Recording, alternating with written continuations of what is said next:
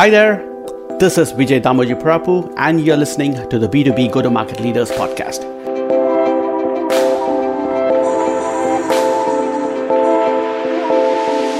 The show where I go behind the scenes with top go-to-market practitioners to discuss their mindset and tactics. Hello there. Thank you for continuing to be an avid listener of the B2B Go-to-Market Leaders podcast, or if you're here listening for the first time, welcome. So here we are today. I have the pleasure of meeting and talking with Karen Steele. And Karen has a very storied career. She's worked at really big brands, including Apple, prior to that, Next Computers, for those of you who recall that brand. And then she's been with Marketo, she's been at VMware and several others. So without any stop, or let's just get into details. Super thrilled to have you on the show, Karen. Welcome. Thank you. I'm really thrilled to be here and I'm pleased to meet you and think highly of the podcast. So I'm delighted to be a guest. Fantastic. So you've had a very storied and checkered career, and you've worked at really large companies, you've worked at young companies, big brands, and so on. So my question to you, and with all the guests, as always, is how do you view and define go-to-market? It's a great question and a great icebreaker opener, because I think it's the crux of, as a pure B2B tech marketer, and that's what I am, go-to-market has evolved over the years. But I think the heart of go-to-market, it's about how you generate revenue through whatever channels you generate revenue through, with a great product that has product market fit, and ultimately create a great customer experience. So as my career matured over the years, for a long time in the beginning of my career, go-to-market was very, very siloed. Sales did sales, marketing did marketing. We didn't even have this notion until we got into the SaaS world of customer success, but customer support and things like that were often siloed. And product was often siloed as well. So the way I define go-to-market today, every aspect of go-to-market is, it's sort of a four-legged stool, if you will, with a pretty important foundational underpinning. I'll describe the four legs first. So sales has to have a seat at the go-to-market table, and that could include business development or partners, not just direct. Marketing obviously needs to have a seat at that table. Product needs to have a seat at that table, and then customer success. Those are sort of the four linchpins. But the thing, the glue, the foundational piece that in my mind makes go-to-market successful is something a lot of companies call revenue operations. So it's all of the people and process and technologies and data that bring all those things together to be able to generate the strategy and execute all the different motions, whether it be a channel play, an ABM play, whether it be a freemium product, a product-led growth kind of strategy. Whether you're marketing to SMB or to mid-market, you might have different plays, different products, different pricing. That team, which is so critical in today's fast growth company, is the most critical thing. So sales, marketing, customer success, product with the underpinning of revenue operations. Wow, I think that's the most complete definition I've heard so far. And why I say that, Karen, is for two reasons. One is when I ask this question with many of the guests, they typically cover two or even three functions. It's sales for sure, marketing, and then support/success. Somehow they omit the product piece. So you are one of the few guests who has called out product as one of the center pieces of go-to-market. That's one. And the second is you also highlighted the importance of revenue ops. Now, granted, there was marketing ops, there was sales ops before, over the last 10, 15, 20 years. But over the last 3 to 4 years or so, revenue ops as a function has taken more and more the center stage and visibility for obvious reasons. Because if you're looking to tie all these four functions, you need something, an organization or team that's sitting outside of each of these functions. Right. And is held accountable. If you think about the amount of investments companies make in technology across everything I just talked about, sales, marketing, CX product, somebody has to pull and consolidate all those systems together so you get one single version of the truth. I think the toughest job for revenue ops leader today is still living in a world of silos, because not every company has adopted bringing all of those operational people into a single team. So they may still operate in different places in the organization. But if there's a strategy and philosophy around revenue ops and there's a single version of the truth, then I think you have a lot of efficiency. And I've been a huge proponent of revenue ops for quite some time. Fantastic. So a good segue into this, Karen. Obviously, you've gained a lot of wisdom, a lot of insights over the years. Can you tell and share your story? Like, where did you start in your career after schooling, undergrad or college? And then what led you to who you are today? Yeah, so I started my career at Apple in the early days. And when I say the early days, not the Apple that you know today. Apple was a hardware company. They were a computer company for a very long time and became a multi-billion-dollar company building computers. I think today when we think about Apple, we think about these devices, and they're more like a consumer electronics brand. I joined Apple while I was in school and went to school through my career at Apple. And I started in the kind of the marketing communications in-house agency side at Apple. And Apple, I think, was one of the few companies at the time that had an in-house agency that really cared about brand and messaging and being close to the customer, and obviously sold to a lot of different audiences at the time. And so I learned a lot in the first 8 years that I was at Apple, and it definitely was the backbone of forming who I became as a marketer, because that's sort of where I fell in love with marketing and the creative process and having an impact on the customer experience. In many ways, I feel that Apple sort of invented technology marketing, because this is the 1980s. And in the 1980s, people weren't really marketing technology and computers, but Apple was trying to make the world a better place with technology. And that's really what they have done over the decades and decades since. Yeah, talking about Apple, clearly that one ad comes to my mind, and it sticks in everyone's mind, whoever has been following technology marketing. 1984, yeah. But they did some other very brilliant advertising and things over the years. I did 2 tours of duty at Apple. So I was at Apple for the first 8 years. And again, mostly on the kind of in-house agency, marketing, communications, advertising side. And then I went to Next, which you mentioned, which for those who don't know is the company Steve Jobs founded after he was sort of forced out of Apple. Brilliant technology. Later it was a software and a hardware platform, but really the crown jewels were the software, and they later became the Apple OS that we know and love today, because Apple bought Next much later down the road. Had an amazing career at Next, got to work with Steve Jobs directly for about 5 years. He was effectively the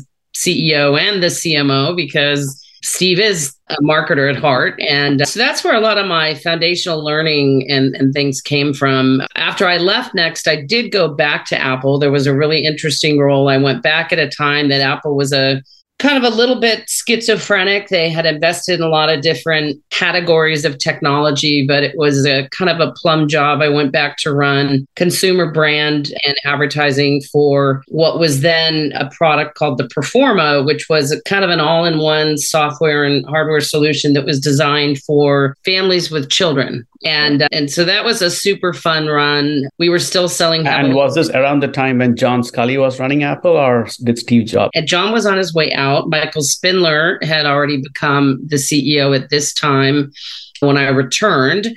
And then a gentleman from the chip industry, Gil Amelio, actually came in, which you could argue that was good or bad, but it was not before Steve Jobs eventually came back and turned Apple into what I think most of us know and love today. So, that was a number of years early in my career, but it probably still sticks with me as the most formative. I worked with some of the best and the brightest, and obviously very advanced technology, both Apple and Next. because I was young and because Apple was a lot smaller. I mean, when I started, I think I was employee number 2000 at Apple. So I got a lot of opportunity to learn. I became a manager of people at age 23 because Apple fostered that kind of growth and helped put people through school and encourage people to work and get their degrees at the same time, et cetera. So very foundational for my career. And then this wonderful thing called the web,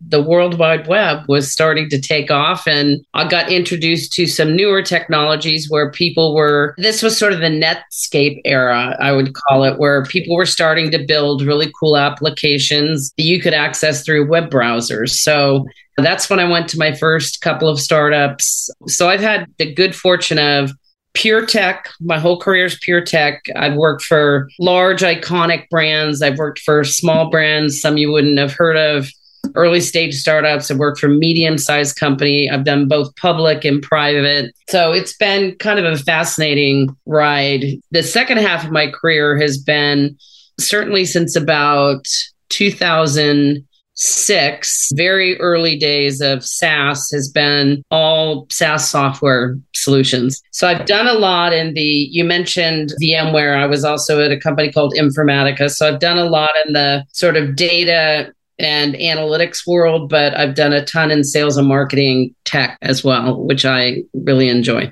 So yeah, I mean, the brands that stand out, especially in the sales tech and martech, is Exactly Corp. I'm not sure if Saba Software falls in that or not, but then clearly Marketer is another one that falls in that. Lean Data clearly falls in that. Sendroso for sure.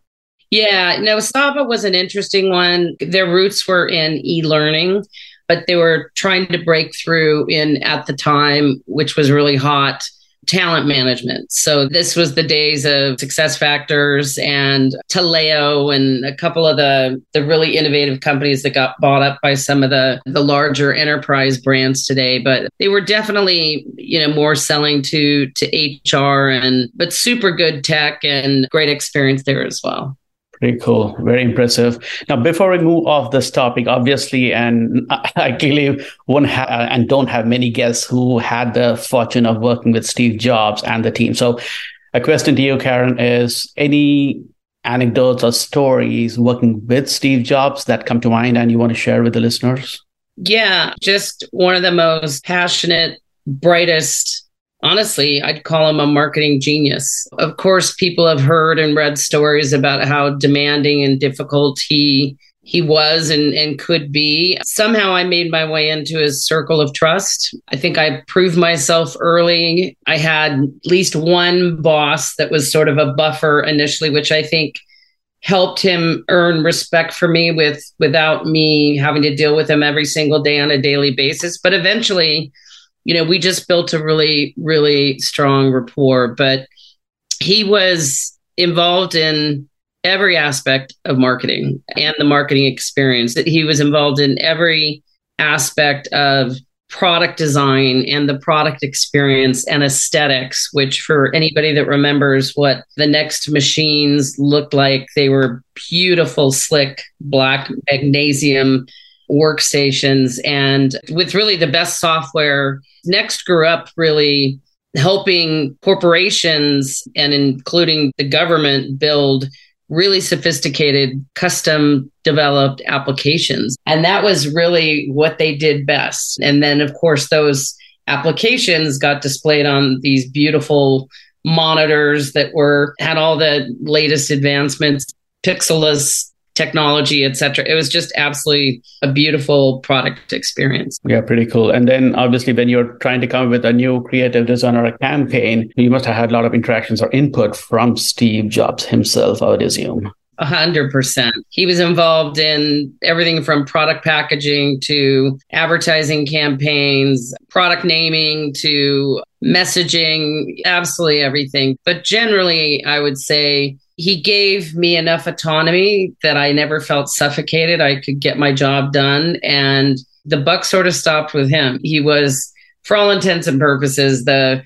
CEO, but at the same time, he behaved like a CMO every day. Pretty cool. By the way, I didn't intend to ask this question, but now that you have this unique experience, so my question to you is, what made you break into that circle of trust with the great Steve Jobs? I think it helped that I had a strong leader who respected me a lot, that was initially a buffer. So that gave me a little bit of time to prove myself in the background and not just be thrown in front of Steve for him to judge me. I think knowing his personality and knowing how opinionated and smart he was and knowing what he cared about. I listened a lot before I spoke. I certainly had opinions and I voiced opinions when I believed that I had a strong point of view, and he would listen thoughtfully. And of course he'd tell me if he didn't agree with me, but often we got to a common place. So I think it was a combination of initially having a buffer where I wasn't just thrown to the wolves, so to speak, because some people didn't have that luxury. They just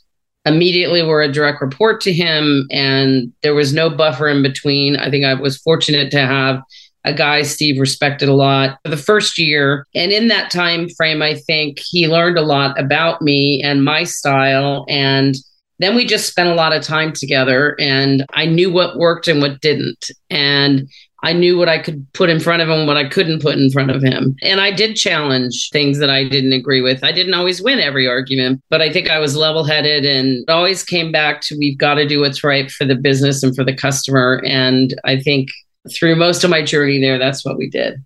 So switching gears on a lighter note, how do your family members describe what you do for a living, or what you've been doing and what you did for a living?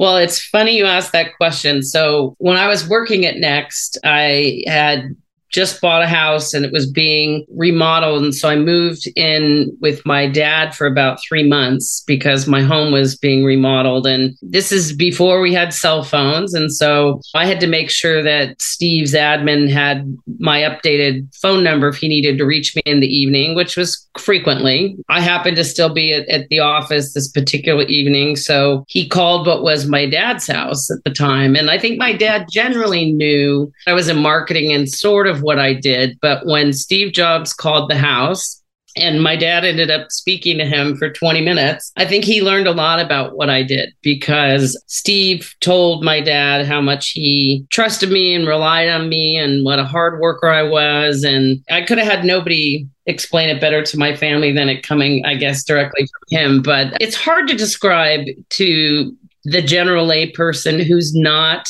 a technology marketer. Maybe it's different in B2C, where you say, I work for Clorox, I'm a brand manager, right? I think in B2B tech, you talk about, well, we help create pipeline and we promote our products and try and create customer affinity and customer loyalty and build retention. And, you know, you get into language that if you're not a tech person, a tech marketer, I think it's hard to understand. But I think from the beginning, everybody knew that I kind of came from the communications world. I was a marketer. And I think generally speaking, because a lot of my other family members were in tech too, that people understand. So if I'm at a cocktail party with a bunch of non-tech people and somebody asks what I do, I just keep it very baseline and say, I'm in marketing at a software company. And don't go much further than that, because it's obviously got a lot more legs than that. But it's hard for people to kind of grasp what we do every day. Very cool. I mean, great story. I would imagine your father must have felt really proud. Oh, he went to the golf course the next day and bragged all day long that he had a conversation with Steve Jobs, that Steve had called the house, and to the point where my sisters were all rolling their eyes, like, he cannot keep telling the story. Like, this is ridiculous. I mean, I think it was kind of special for him. So. Excellent. So switching gears again back to your role, I know until recently you were leading marketing and the chief marketing officer at Sendoso. So broadly speaking, I don't think it makes sense for us to get into the Sendoso piece yet, but obviously you've done a whole lot of other stints and roles. So if you were to go back maybe 1, 2, or 3 years, can you share a GTM success story? Like, what was success? First of all, how do you define a GTM success? And what are the key ingredients that led to the success story of yours? Yeah. So, and I think this is true at Sendoso as well. I mean, the first question you asked me about defining what is successful go to market and what does it mean, there's great people at Sendoso, and we had an awesome VP of RevOps. Not every company you walk into has that. So fantastic, leader in RevOps, fantastic head of sales, fantastic head of customer success and product, and then with myself. So I initiated, which wasn't to say some of these people weren't meeting on and off, but it wasn't a weekly kind of strategy meeting. So I did what we called a core go-to-market leadership meeting for that team of 5, those key functions that I mentioned at the beginning. And we talked strategy, and we talked if there were people issues in terms of gaps where we were running into barriers or what have you. It wasn't an execution conversation. We didn't sit in a room and talk about what's the forecast and how are we going to launch this product. Definitely different places we did that. We talked more about strategy of how are we going to hit the number this quarter, and what is that, and how are we going to hit our net retention goal, and what kind of data do we need to share at an executive team level so people understand the scale and growth of the business. Because we were at the same time bringing on a whole new enterprise selling team. So when you're onboarding a selling team and it takes time to ramp people, you have different things going on and the selling isn't moving as quickly. So we talked more strategy of how to scale and move the business forward.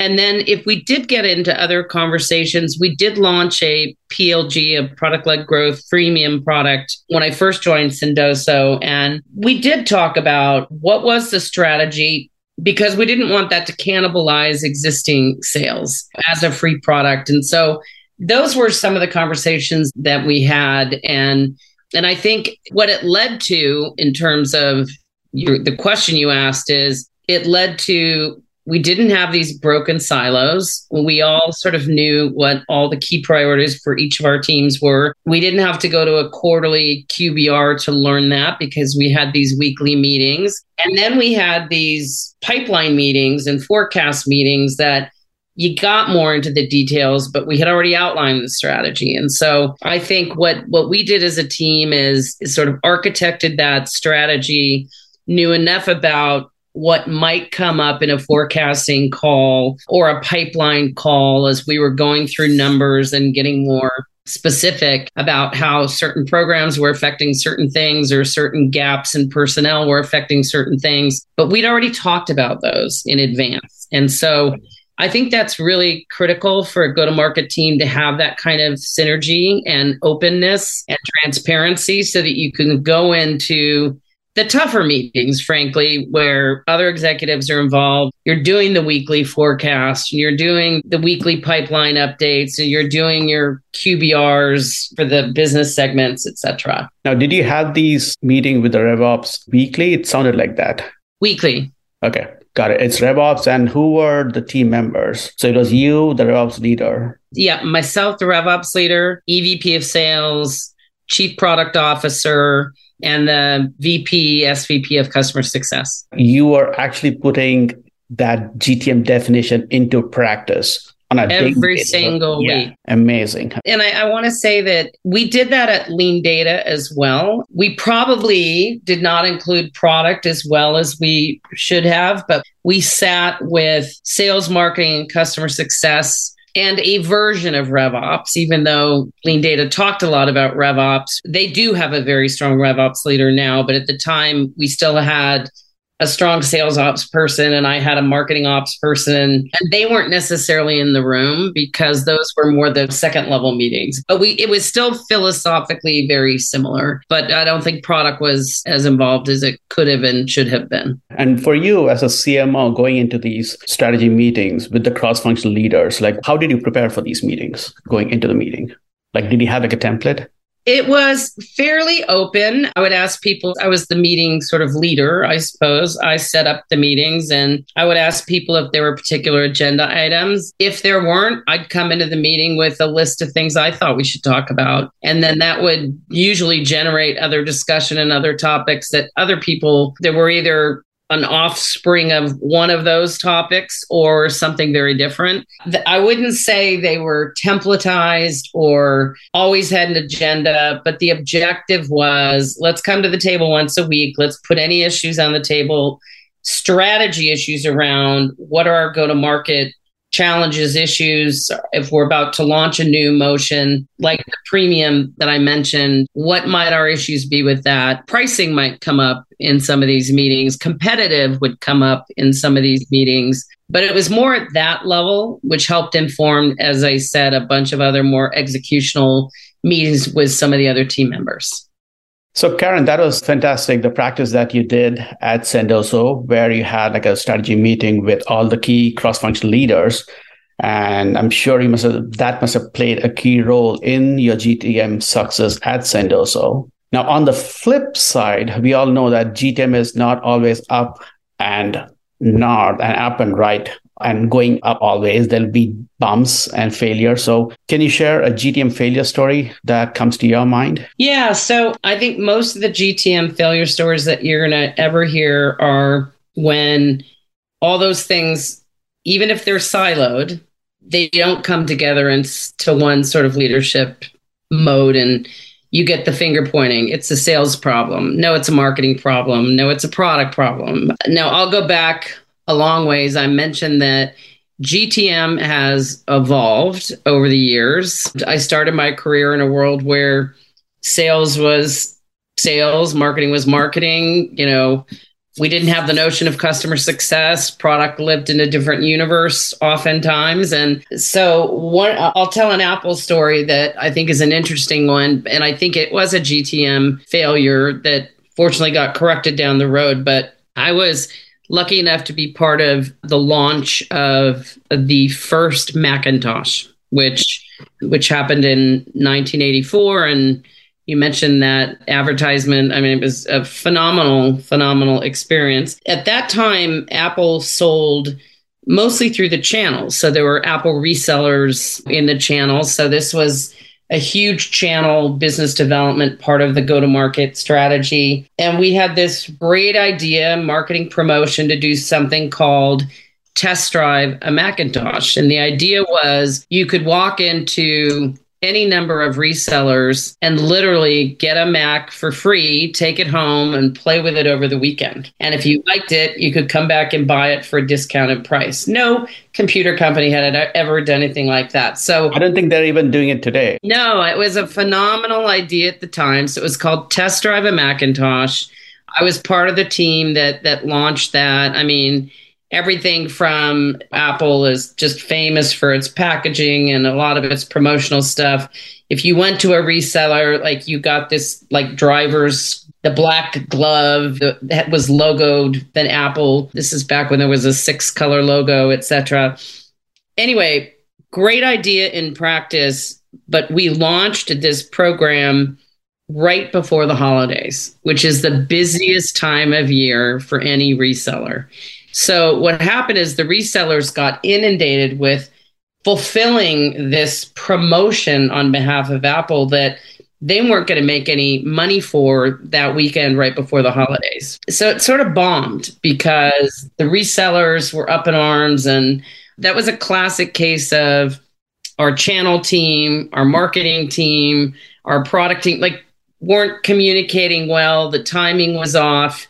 So it bombed, and it left a little bit of a black eye with the confidence with the reseller channel. Like every failure that should be the case, you learn from it. And we picked up the pieces and we relaunched the same promotion months later in a much different season so that we weren't competing with holiday sales. And it turned out to be very successful. But classic case of GTM being very siloed, particularly on the channel side, where we just didn't have our ducks in a row. So that is definitely one that comes to mind. Wow, that's a fantastic story. I mean, nowadays, at least some of the leading brands and companies, what they do is they run or do like a pre-mortem versus a post-mortem and identify all the failure levers or failure points. So if back in those days, if there was this practice, this is one way we could have avoided. But clearly, hindsight is 2020. We all know that.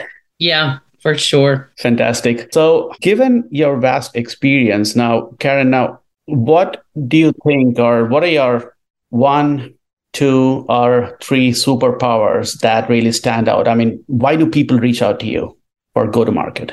And I think, again, some of this just goes back to the fabric of where I come from. And Apple gave me many of these gifts. I know how to build brands, brand strategy, messaging that is differentiated and matters, and it's going to connect with the buyer. So I think a lot of people come to me because they know that ultimately I can help put your company on the map, make you look 10 times bigger than you are. If you have a messaging challenge, in the case of Sendoso, and this was certainly not all my doing, but Sendoso is a fantastic product. And the reason I did a fractional gig with them is because I love the product. I was a customer 3 times. The first time I used the product and then subsequently thereafter, I mean, they didn't really have any strong competition. But then suddenly few smart companies literally copied their playbook and started using the same messaging that Sendoso had used 3 years ago, was undercutting them on price. And so all of a sudden there was this huge differentiation challenge in terms of messaging, and also being really clear on the category, because corporate gifting is not an essential category, but direct marketing automation is. That is a channel that every company should think about, just in the same way you think about ABM or you think about advertising or your website or anything else. You should really think about using, and direct marketing's been around for decades, as we all know, but now being able to do it in a personalized way with physical goods that reach somebody immediately, the emotional connection to somebody opening up a package versus getting a piece of highly priced collateral in the mail is very, very high. So I think in terms of superpowers, it's probably knowing how to brand and message a company super well, turning that into an amplification mode, whether that be through influencers, thought leadership, and not just the Forresters and the Gartners of the world. I mean, you can do so much now in the B2B space with G2 and Trust Radius and using your customers as a leverage. So customer marketing is probably another superpower, whether it be building communities or using your customers for advisory and working with customer success teams for adoption strategies and co-owning with customer success a net retention number. Net retention should not only be owned by customer success. That is a company metric, but marketing plays a role in that too. So those would be some of the things I would mention. Yeah, pretty cool. I mean, just going back to your point, right? So the concept of gifting, even though it's very simple, not many companies and brands do that. So a few years back, when I was head of marketing, Series A startup back then, I received an envelope from Marketo. And it was from one of the SDRs or account managers from Marketo. And the envelope contained nothing major. It's just a cereal bar, and a nice handwritten letter. That caught my attention. I still remember that quote unquote gift to this day versus a collateral. Or an email. And if you think about, like, for a marketer like you in those days, and any marketer out there that's listening to this, we're inundated. And it's not just email today. It's all the stuff we get on LinkedIn. It's all the ads we see on Facebook and Instagram. And by the way, Facebook can personalize ads pretty well. And we're just inundated. And if you can get something that can break through that clutter, the more personalized, the better. Or the more even just clever. Sendoso has so many great examples of customers that have done some really cool things, not to just open a door to set a meeting, but something to make it super memorable that ties into what the person's all about. I know we're going to run out of time here, but I want to tell one quick story because this one is sort of near and dear to my heart. So I get inundated, just like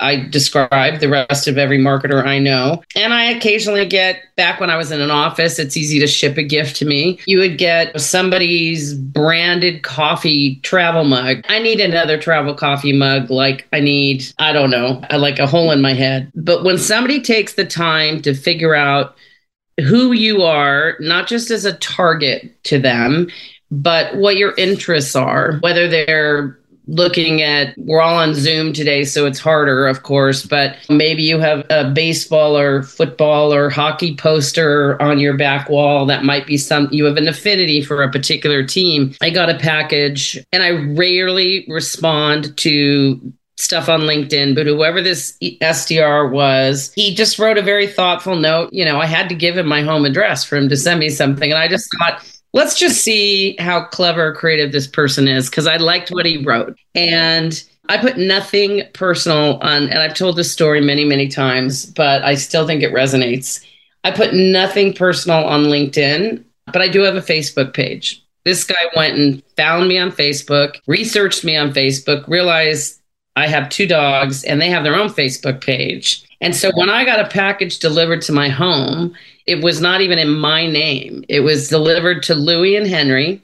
And inside there was a personalized card for my dogs that just said, please enjoy. And it was treats and toys and other little amenities for my dogs. And it's like, who wouldn't respond to that? Like, you broke through to something that matters to me. But I think figuring out that emotional connection, and particularly in an account-based marketing strategy, if you're trying to break through an account, learn that business. I was at another company where tourism was one of our key targets. So selling to destination marketing organizations for cities and states that are trying to bring travelers to them. We just did a real cool custom package that included, an older framed map of, let's just say it was state of Hawaii, one of the customers, and like a little paperweight globe, just something that sort of fit into their market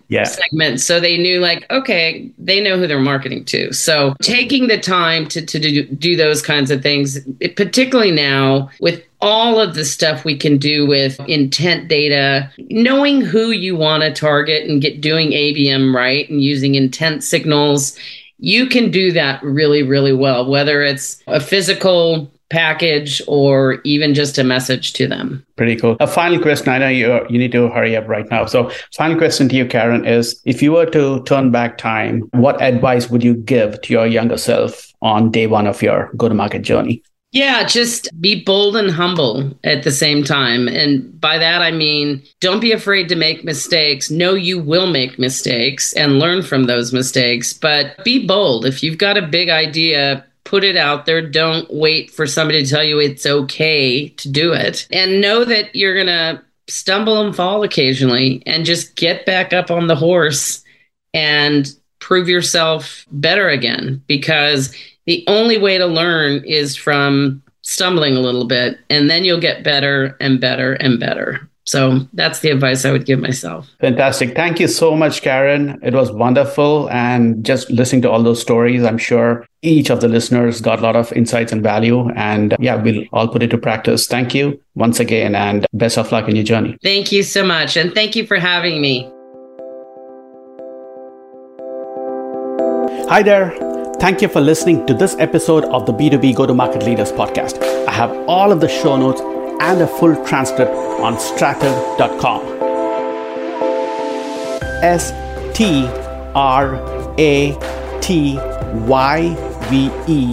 stratyve.com. Subscribe on Apple Podcasts or wherever you get a podcast. Leave a rating and a review.